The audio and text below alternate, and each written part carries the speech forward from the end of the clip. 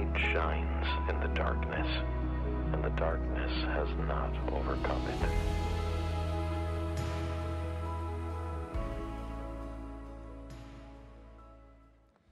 Good morning, good morning. One more prayer that we could pray is that the dads and the husbands would give their wives some time for a weekend too, you know.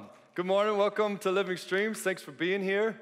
Thanks for joining us. Thanks to everybody online who's sticking with us. It's been an interesting journey for us to figure out how to do all of this, but the numbers are holding up real strong, so I'm just so glad that you are making the effort to join us and stick with us. And I'd love to, any interaction from you guys in the online world is wonderful. So if you want to send an email that just says, hey, we're here, we are here, we are here, we are here, or whatever. Send us a little picture of what it looks like for you to do church at home. That would be great, because we care a lot about you and just want to make sure we're connecting as a church, even though we're in trying times. And thanks to everybody who's coming and joining us and also taking this slowing the spreads seriously. And in case you're wondering, our philosophy in all of this is just to tread lightly, you know, to keep going forward, but to take it very seriously and be really respectful.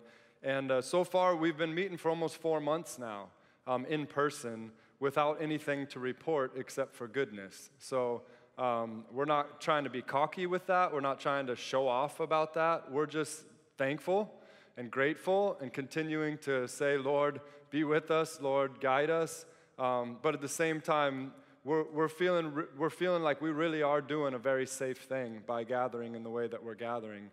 And in addition to that, we added this new thing of Wednesday night fam nights. So we had our first one last Wednesday. Anybody come? Yep. And we did. We had a couple hundred people join us here. We had another 100 or so join us online. Again, thank you, onliners. You're so awesome that you're joining us in that way. But yeah, we all met on this courtyard. We were outside. We spread the tables out as much as possible. We masked up in common areas, but we also got to have this extremely delicious meal under these lights in the fall air of Phoenix, Arizona. And we got to meet some people, and we got to get to know some people, and it was just a really rich, wonderful time. And then we came into the sanctuary, and we focused on evangelism. And again, church, I'm so proud of you guys because a bunch of you showed up for evangelism. I had one friend, yeah, it's awesome. I had one friend jokingly say, man, it's amazing that you had all those people show up because it's bad enough inviting people to a prayer meeting. It's even worse inviting them to an evangelism training, you know, and that's not a funny joke, right? We should not be making fun of prayer and evangelism, but it's just a true reality for our society, and there's a lot of other things going on, and there's a lot of other topics we could throw out there, and we could probably draw a huge crowd, but we're also not trying to draw super huge crowds right now, so evangelism just seemed like this perfect thing that the Lord's calling us to focus on. And I'm just so thankful for how you guys showed up. I want to show you this graphic that I thought was interesting. 4 kinds of exiles. This is a Barna group. It's basically a research group. They do all these surveys, and they try and figure out what's going on, and they're really trying to help Christians and help churches understand how they're interacting with the world, trying to make sure they're more culturally relevant. But here, they're defining Christians. Basically, 90% of Americans say they're Christians. That's a lot. That's a high percentage, right? I've seen some of those jokers out there, you know, whatever. I've seen some of those jokers right in here too. But anyways, they define when they really tried to dive in and figure out what are they saying when they're Christians. They really divided people out into these 4 categories of those 90%. That there are 22% are prodigals or ex-Christians, so they basically were raised or had some sort of affiliation with Christ and His church, but at this point they're not, but they still are happy to say, yeah, I'm Christian, I associate with that. Then you've got 30% they call nomads, which are people who are unchurched but still kind of say they're Christian because of whatever that might gain them, or because whatever experience they had at Easter or Christmas, but they're really just kind of not really connected with the church at all or Christ even. And then you've got the habitual churchgoers, which call themselves Christians, but basically it's more like a religion. It's more like a routine for them. It's more like a club that they're in than actually anything that kind of has deep, deep impact in their life and really in that regard. And then you got 10% who are the resilient Christians. The resilient Christians. And these are defined as people that will still join in online at a church even through a pandemic.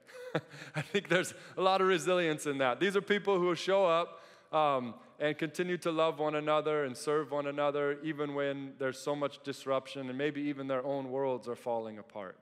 These are like the police officer who goes to our church, and as I talked to him, especially a few months ago when things were really intense, I said, "What's it like down at the precinct?" He said, "I have never seen such despair. I have never seen, job approval as so low. Like no one wants to be there. No one would ever recommend to anybody to do this job. Where once we had a little bit of pride and like we're doing something really good, it is gone completely." And I said, "Well, what's it like for you?" He says, "It's honestly so awesome because I'm in conversations every day with all of these coworkers who are just saying, 'How come you're not wigging out right now? How come you seem different?'" And he's able to say, "Well, Jesus, I've got this hope. I've got this peace that passes understanding. It doesn't quite make sense, but it goes straight to my heart." And it's been this really and that's a resilient Christian. And then I've been spending time with all of you, and there's people who, during this pandemic, church kind of changed a whole bunch, but then they just decided, I'm just going to start gathering with my roommates, and we're just going to do our own little Bible study and care for each other and love each other. And then people in the face of job loss have tried to really keep their head up. God is good. God is good. I know this is going to be okay. It's going to work out. We do have emergency funds, so I'm so thankful for that. And they've just been holding up. And I watched how hard it was to keep their head up over the months. And then eventually they found a new job.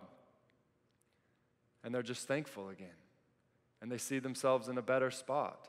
And I just think, how resilient do you have to be to face some of those things? And then we see people who have lost health or lost loved ones, especially their health. And they've been able to just kind of say, okay, Lord, we're crying out to you. We're leaning into you. We're not going to trust in all these other things. We're trusting in you.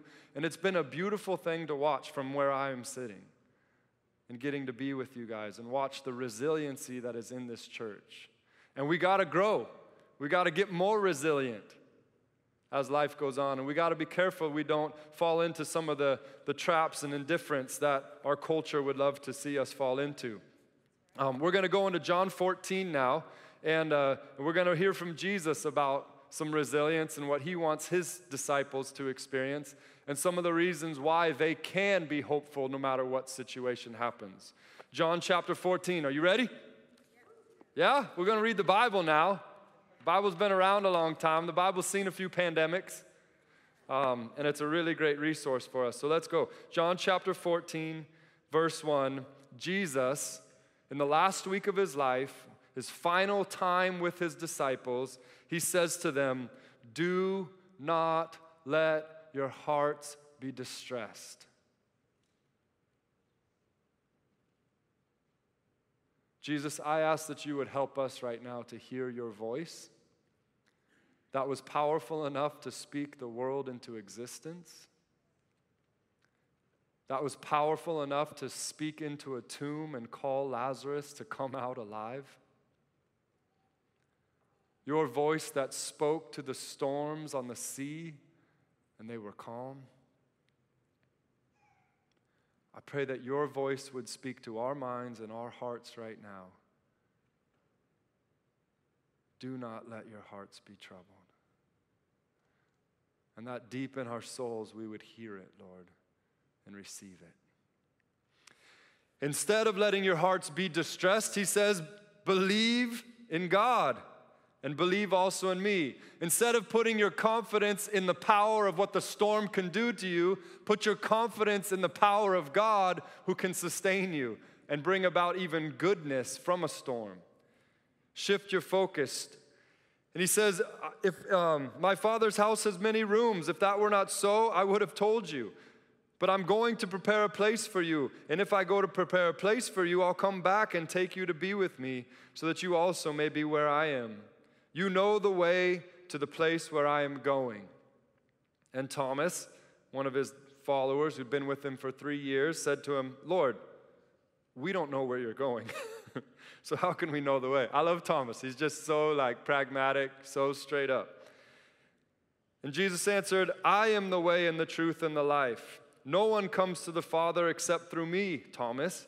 If you really knew me, you would know the Father as well. From now on, you do know him and have seen him. Basically, he's saying, Thomas, you do know the way. It's me. It's me. You stick with me, and you're going to get to see all that the Father has planned for you. You continue to follow my way. You continue to walk in what I've taught you, and you will see the revelation of God in your life from now and forevermore.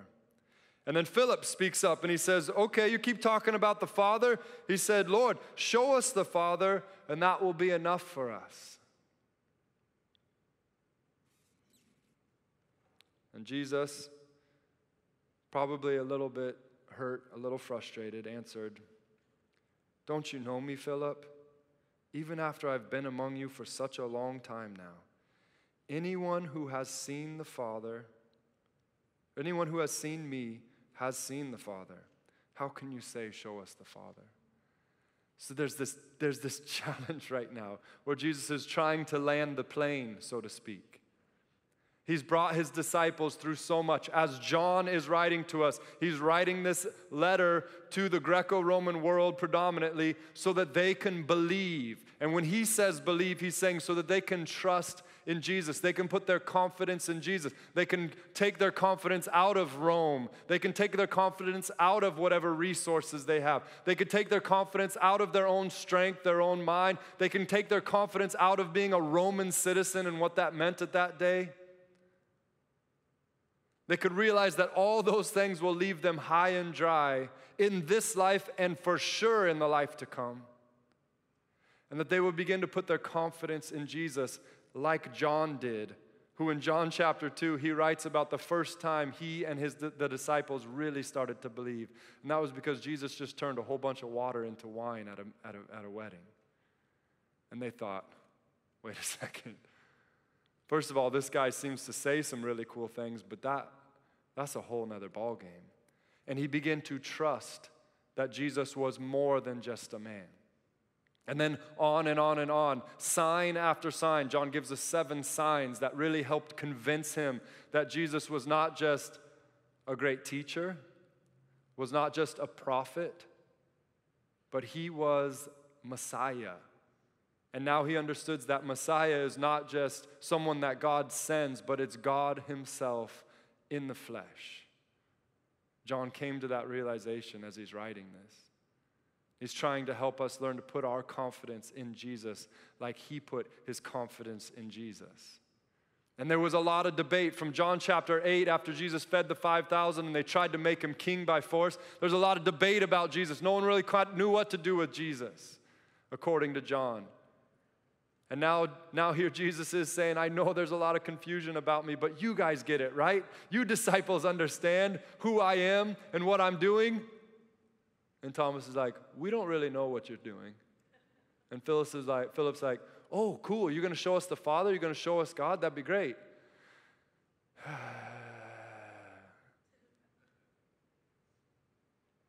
And Jesus says, how can you say this? If you've seen me, you've seen the Father. If you come to me, you get it all. Just keep your eyes on me. And then he goes on to talk a little bit more about that. But then in chapter 15, or in verse 15, he says, skip down to verse 18. He's saying that basically, I'm going to go. He says, but I will not leave you as orphans.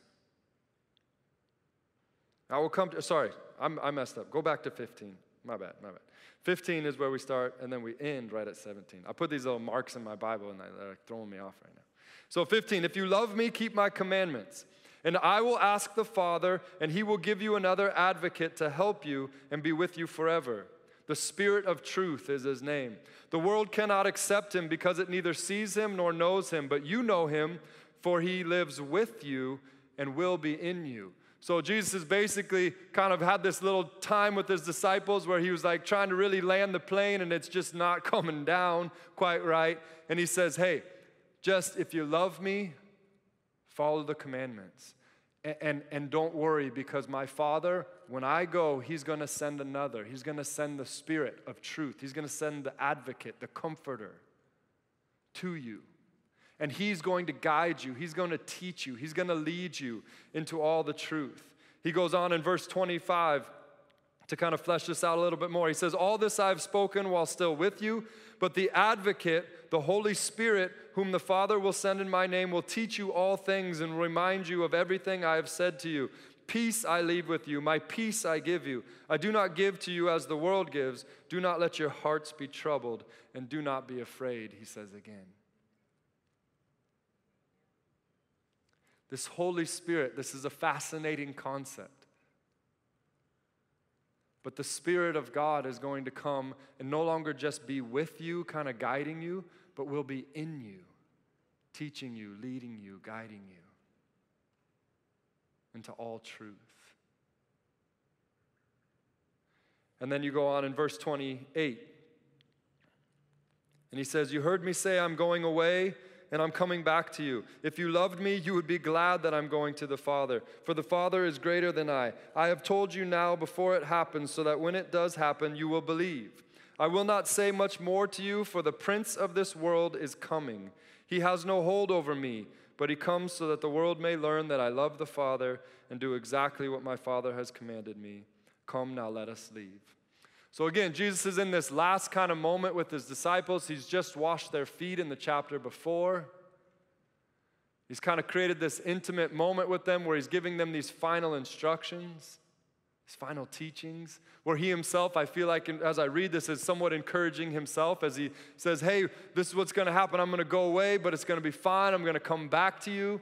And you know the way, so just hold on to the way, and you'll end up where you're supposed to be. And they're saying, we don't know the way. And he's like, I'm the way, and I taught you the way. Continue to do things in my way. And then you'll get to see the Father. And they're like, show us the Father. And he's like, I am the Father are one. If you've seen me, you've seen the Father. And then he says, but because you're still not getting it, I'm not going to worry, because the Spirit's going to come, because God's got a plan for that. God wasn't expecting you to get this, so he's going to send the Spirit. And so Jesus is saying, God, there's this whole plan to lead you into truth, to make sure you end up where you're supposed to be. And then he says, and now the prince of the world is coming, but he has no power over me. But he's coming because you need to see that I love the Father. And what he's talking about is the cross that's coming to him. He's talking about the devil coming in the temptation in the Garden of Gethsemane. He's talking about the devil entering into Judas, who's making this deal behind the scenes. He's talking about the ugliness of the cross, of the crucifixion, of people that he made spitting on him, reviling him, mocking him, and killing him. And he's talking about the evil of all the weight of all humanity's sin crashing upon him and the full wrath of God upon that sin. He's like, but you need to see that. You need to see what this is all about. And then he's talking about the resurrection, where no matter how heavy and strong a blow sin and death gives me, no matter how much power it seems like the devil has over me, boom, up from the grave. Boom. No more stain of sin and death at all. It has no power over me. And he's saying he's almost excited. He's glad that they're going to get to see this reality, so that when the days ahead come and it seems like sin really is more powerful, when it seems like death really is the end of man's story, we can look back and remember Jesus, who said, hey, it's got no power over me. And if you hold on to me, it will have no power over you either.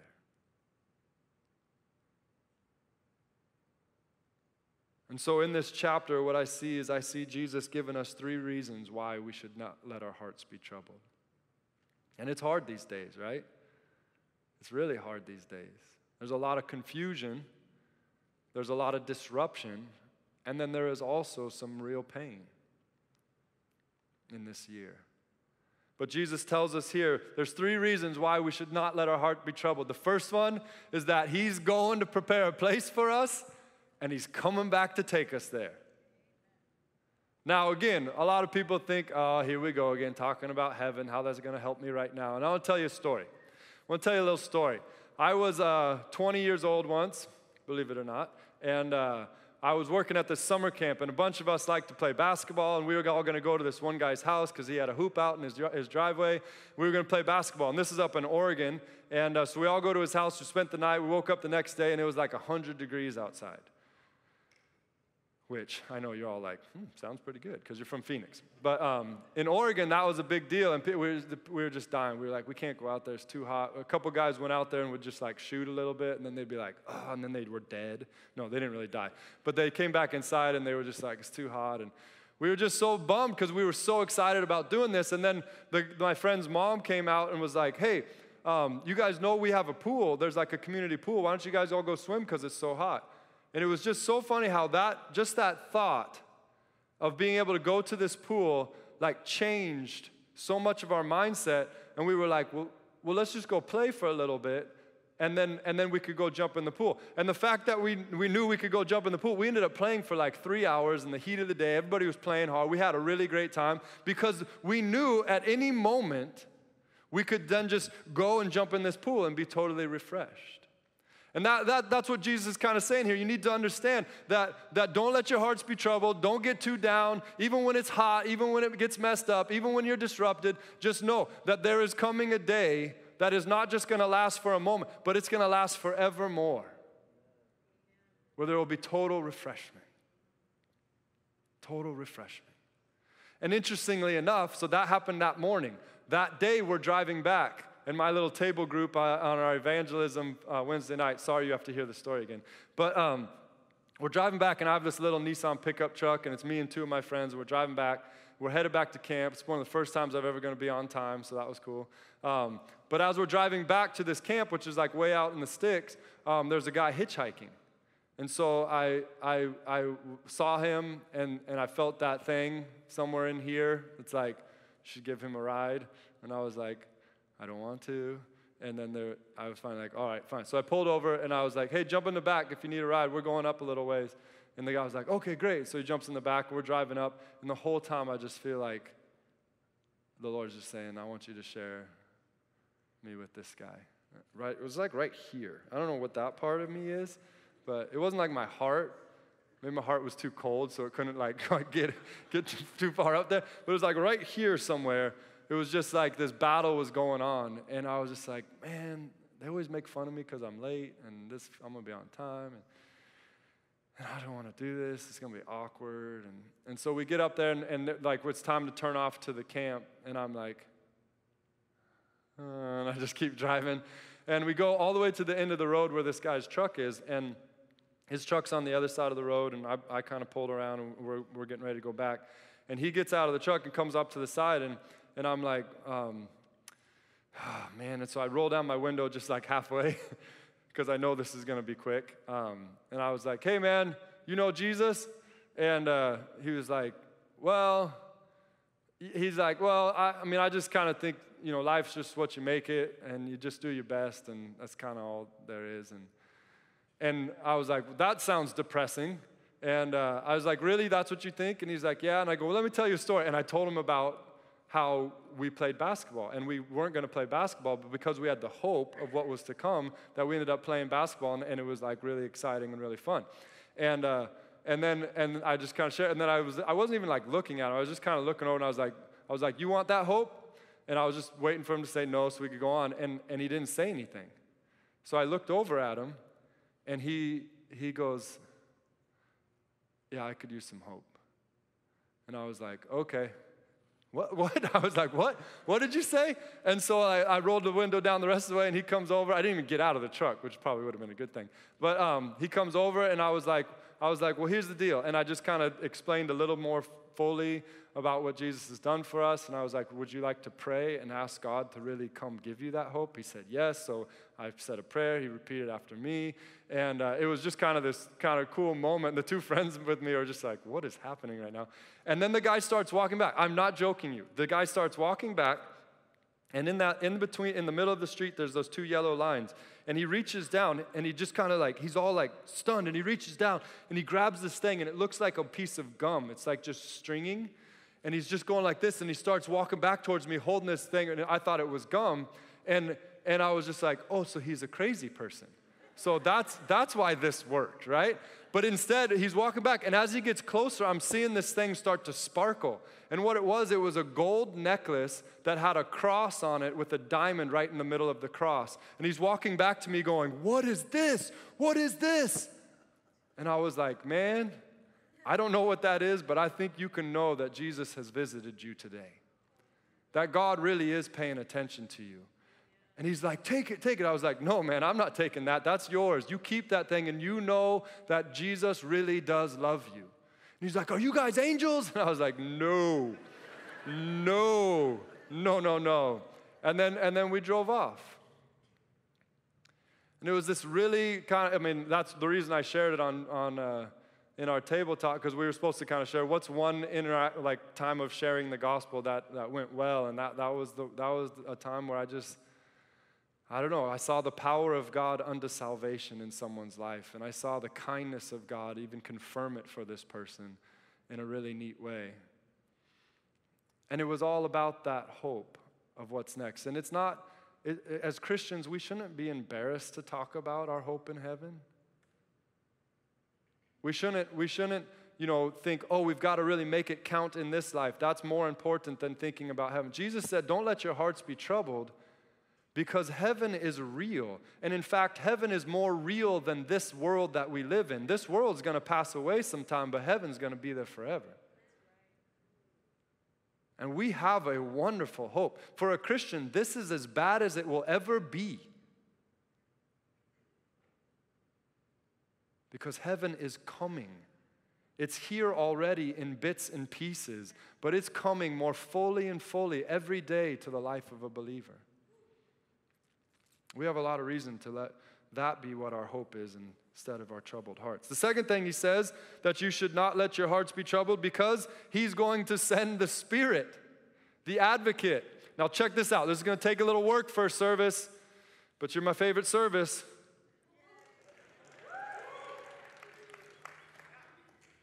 But you're getting filled up, so I might have to switch to the 11 o'clock service if that stays a little smaller. I like the smaller services because they don't stress me out with the social distancing. But anyways, so here we go. This is something that I think is really interesting. I really want you to pay attention to this. Do your best. But basically, the Spirit is coming, and the Spirit is going to be the comforter, is what the kind of best translation is. This NIV chooses advocate, which there's that connotation as well. Spirit of truth, Jesus tries to unpack a little more. John 16 is going to unpack it even more. But comforter, somehow the Spirit is going to comfort you. In the next passage, when we read in chapter 25, he talks about the Spirit being something that brings peace, right? So I like the word comforter. I like that concept. And I want to unpack this a little bit more, because there's this book I'm reading, The Reappearing Church. Renewal, all the things we're hoping for right here, by Mark Sayers. And in this book, he unpacks this idea that Edwin Friedman, who was a family systems theorist, got any of those out there? I don't know. And he was a rabbi as well. But he's talking about an emotionally regressed society. He's talking about the toxicity of anxiety. When a culture or a society is given over to anxiety, what emotional regression looks like. And as I was reading it, I was like, There's 5 different things that he sees happening. So I'm going to read these to you. Please try and pay attention as best you can and see if this doesn't help describe a little bit of what we're experiencing. He says the first thing that a really emotionally regressed or a society totally overcome with anxiety has is they have reactivity. The vicious cycle created when individuals and culture continually react intensely to external situations with negative, anxious, angry, or fearful emotions. No longer are there inner values, common sense, and dialogue helping people understand what they should do. It's just emotional reactivity. The second thing that happens is a herding happens. As culture becomes reactive, we begin to act in herd-like ways. The mob mentality takes over. Society lowers itself to pleasing and not offending its most emotionally immature and unhealthy members who end up dictating the health of the whole culture. Some of you are like, am I that person? You might be. I don't know. I might be at times, for sure I am. Blame displacement. Instead of searching out the underlying causes of toxicity, we focus on symptoms. We retreat into a perpetual victim status, blaming others and external forces instead of examining ourselves. And when blame and fear of offending take over, it creates a gridlock which prevents any kind of renewal. And then it goes to a quick fix mentality. Our culture of hedonism, pleasure at all cost, no pain ever, has created in us a low pain threshold which prevents us from persevering through the pain that is part of the process of renewal. And we look to technology, more commentary, and more information as the cure for our ills. Anybody? I got a couple of people nodding heads. Does this seem like it's pointing in the right direction? At all? Okay. Give me something. I'm up here all by myself, come on. Onliners, whatever you got to do. I don't know. And then lastly, what happens is then we have a lack of well-differentiated leaders. The anxious environment works against the leadership needed to lead a toxic emotional system to renewal. The inevitable backlash, the intensity of the backlash from trying to break free of emotional reactivity, hurting, blame displacement, and quick fix mentalities keeps the kind of leaders and leadership needed to bring about removal from actually being able to come. And so fear or anxiety really rules the day and causes a paralysis that we can never really get out of. And it just is this cycle. It's just this cycle. It's this cycle. And it's overwhelming to think about America right now and how we can actually help in that process. Because I just am not hearing many of the leaders of America actually saying anything that I think is in line with the way of Jesus. That is really addressing the root core issues in our systemic structures and all of those things. Greed and pride, deceit, stealing, and lying are so prevalent in all of the institutions in America these days. And I don't hear anyone talking about that. We'll talk about symptoms. And if you do talk about that like I just did, I'm scared to death what's going to happen right now. The backlash, right? It's like when your child rules your home because you're so scared to disappoint him and the temper tantrum he's going to throw. But as for me and my house,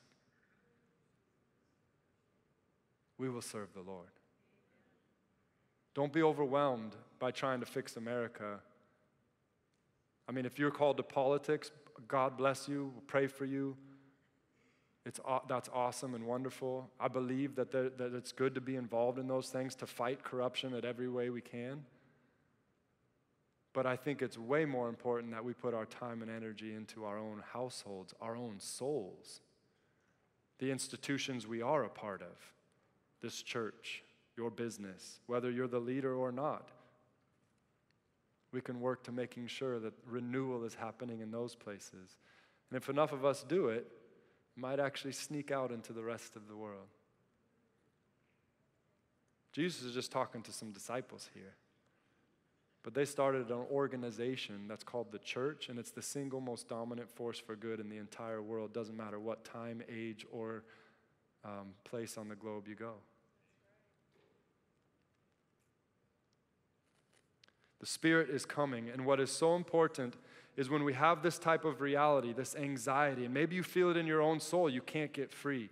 What he says, Friedman says, is what you need a non-anxious presence to come into that vicious cycle. You need the insertion of a non-anxious presence that is not moved by the fear of backlash, that is not moved by the external features, but it's almost something that can come in from another place, almost another world, another community, and come in and be a non-anxious presence. That's how you're going to lead renewal. And that's why we're praying for the Spirit of God to be poured out. Because that's what Jesus is saying, is when you get all that anxiety, my Spirit can come as a non-anxious presence, as a differentiated leader, one who's not moved by the masses, and he can lead you on. And that's what we're trying our best to do as a church. That's what I'm trying to do in my family, is allow the non-anxious presence of God to lead and guide me as we go through this. And he always gets it right, I don't. But that's available to all of us, so that's another reason we can not let our hearts be troubled. We have access to the very Spirit of God. No matter how anxious the world gets around us, we always have access to this non-anxious presence. That's why coming to church is so good. That's why gathering at parks like a bunch of you are just gathering to start praying is so good. That's why you call other moms and you say, hey, let's get together and pray for our kids right now at my house. I've seen you guys do so many cool things, ushering in the non-anxious presence of God and the power of his truth. More and more and more. I'm sorry, you're just not going to get it from the media. I mean, you really need your intake. What's your intake? What are you taking in most right now? Is it the non-anxious presence of God and the power of his truth, or is it other things? Cultural commentary, more information. It's not going to help you with your anxiety. And lastly, the third thing that he says is down here is the prince of this world is coming, but he has no power over me. He's got no hold over me. Don't let your hearts be troubled, because you're going to see the full power of the enemy. You're going to see the full power of sin and death as it pins me to a tree, as it takes the sinless, powerful presence of God and it completely destroys it and buries it in the ground. You're going to see that. You're going to see the full strength of the prince of this world and all that he has. And he is powerful. But then if you just wait, if you wait through Friday night, wait through Saturday, and if you wake up Sunday morning and you run down to the tomb to mourn some more, to grieve some more, to be perplexed some more, you're going to get a shock. You're going to get a surprise. Because you're going to see that the power of the prince of this world has no hold on me. And I'm going to be risen. I'm going to be risen different. Remember, Jesus' resurrection wasn't a resurrection back to the kind of life that we know and experience. It was a resurrection to glorified life. His body wasn't in the tomb, so there was still that earthly element to him, but it was something very different, because no longer did he live under the curse of sin and death. And what he says to every single one of us that will follow him, that will take his hand, that will invite his non-anxious presence into us, is that there will be a time where we are free forevermore from the stain of sin and death. We have never, ever, ever in our lives, maybe just for brief moments in his presence, felt what it's like to be free from the weight of sin and death. But what he did on the cross makes it possible for everyone if you follow him, if you invite him in. He'll give you tastes here and now. He'll sustain you here and now. But one day he will come back and he will take you to the place that he has made for you. where you really will be free forevermore. Let's pray. Jesus, we thank you so much for your word, your truth. We thank you that you know what it's like to be full of anxiety. You know what it's like to be in a really troubled world and society. You know what it's like to hurt and have pain. You know what it's like to feel that weight and that power of sin and death and the devil over you. And yet you also know what it's like to not let your heart be troubled. You know what it's like to be resurrected to life everlasting. And you're wanting to lead us there. And I pray, Lord, you would help us. I pray right now that your non-anxious presence, the power of your Spirit, would come into each one of us, Lord. If you've never invited Jesus into your life, whether you're online or in person, I'm going to ask you to just raise up your hand if you're saying, I want Jesus to come today. I want his presence to fill me. I'm anxious, I'm scared, I'm confused, I'm hurt, and I need something else. Just raise up your hand as kind of a sign to God that says, I need you to come and save me. I need you to come and rescue me. I need you to come and help me and guide me.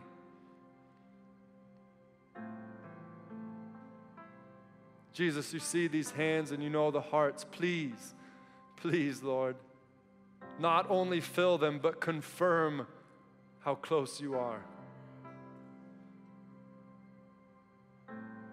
And let them never be the same, Lord. Thank you, Jesus.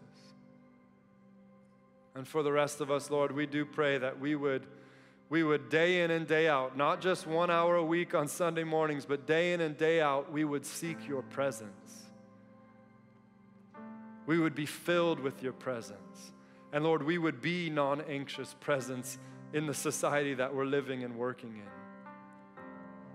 And you would show us how to stand and make sure our houses, our souls, the institutions we're a part of, our places where renewal can happen.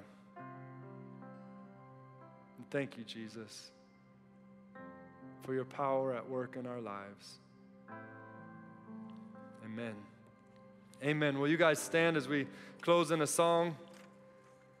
And if you're someone that raised your hand and you'd like to tell somebody, you'd like to get a little more prayer, I'll be up here. We'll have some people up on the side. If you're someone that just has something real heavy on your heart and you'd like some prayer, we'd love to pray for you too. But don't miss this opportunity. This is a really rich time. It'd be easy to just go on. And this is a little scary to come up to the front, but I'm telling you, this is important if you're in that place. So as we sing this song, come on forward, and then the team will dismiss us when we're done.